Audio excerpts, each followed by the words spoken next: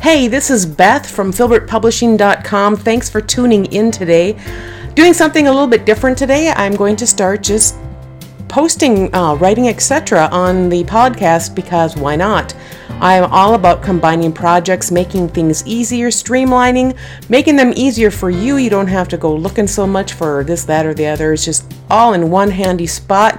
So now that I've taken 30 seconds to explain what I'm doing, let's get going, huh? The title of today's issue is Who Thought This Marketing Scheme Was Good? Oh, good Lord, the stories. Oh, the stories. Get your Band-Aids out. This one's going to hurt. Not really. Starting with the notes from Minnesota. Hey, freelancer, you know I enjoy marketing. Persuasion is and likely will always be one of my favorite topics. The human psyche is just amazing. It's a complex vortex of mystery, yet despite our sometimes crazy tendencies, we're surprisingly predictable sometimes. Anyway, I spent the weekend watching Jerry Seinfeld's newest series, Comedians in Cars Getting Coffee. I didn't expect to like it so well. Every time one of his installments would be finished, and I'd say, I'm not watching any more of these. And then I'd wind up watching the next one because I had to find out who the next comedian was. It's a brilliant piece of marketing, which I found fascinating. I wound up watching the whole thing like in a weekend, much to my family's chagrin, but back on track. Okay, I spent most of the weekend watching his series, Comedians in Cars Getting Coffee. And more than once, he mentioned, and I'm going to paraphrase hugely, you really can't teach comedy. Either you get it or you don't. And I think, as I was sitting there thinking, basically getting fused to my couch, to a smaller extent, marketing is a little bit like that. A so-called effective marketing technique placed in the hands of someone who just doesn't get people often falls flat, and then they walk away saying, it doesn't work. Well, it all depends. Case in point, today's article. It's a doozy, and I look forward to your thoughts. And by thoughts, I do mean I would love to hear what you think. Onward and upward. So, P.S. Happy 2018. If you dislike staring at your screen to read this, click the link. You'll find underneath you. Obviously, you can't link it. Click a link from a podcast, but click the link that I provide. And you can listen to my gorgeous voice. Ha ha ha. I may even do a little impromptu commentary. Of course, there's going to be impromptu commentary because I can't seem to shush, but next section of writing, etc. This issue is brought to you by You Can Start 2018 with a Bang, turbocharging your writing career. I've always wanted a simple, uncomplicated calendar that would help me progress towards my goals, but I couldn't find one. They're all so complicated. So I figured, why not make it? So here you go. There's a link. You can click it if you'd like. I would be so appreciative. It's a simple calendar to keep track of your freelancing projects. I'll probably take down the link in a week or so because who wants to buy a calendar in February? So there you go. Give it a click. Appreciate the support. Now on to our main article for the day. Facebook Messenger. Is it a new marketing opportunity or not? Here we go.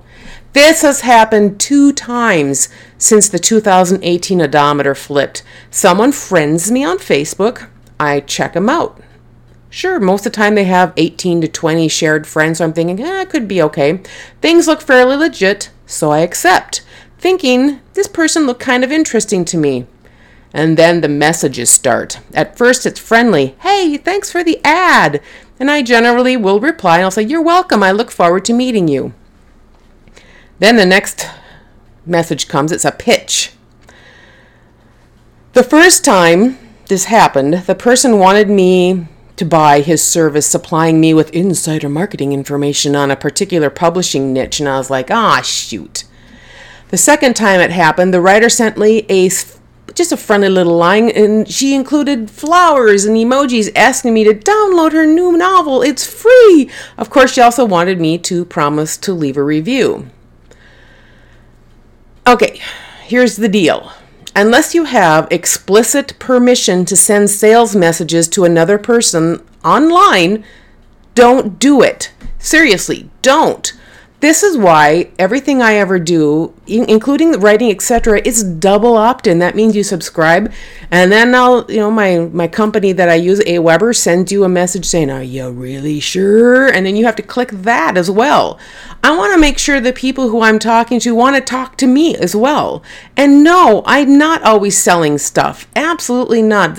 I can only think of maybe one time since 2001 that I've sent out just a message saying, "Look, a new book came out." Because I just don't do that. I'm all about providing really great content. So, look at there. If you're reading along, I'm back on track now.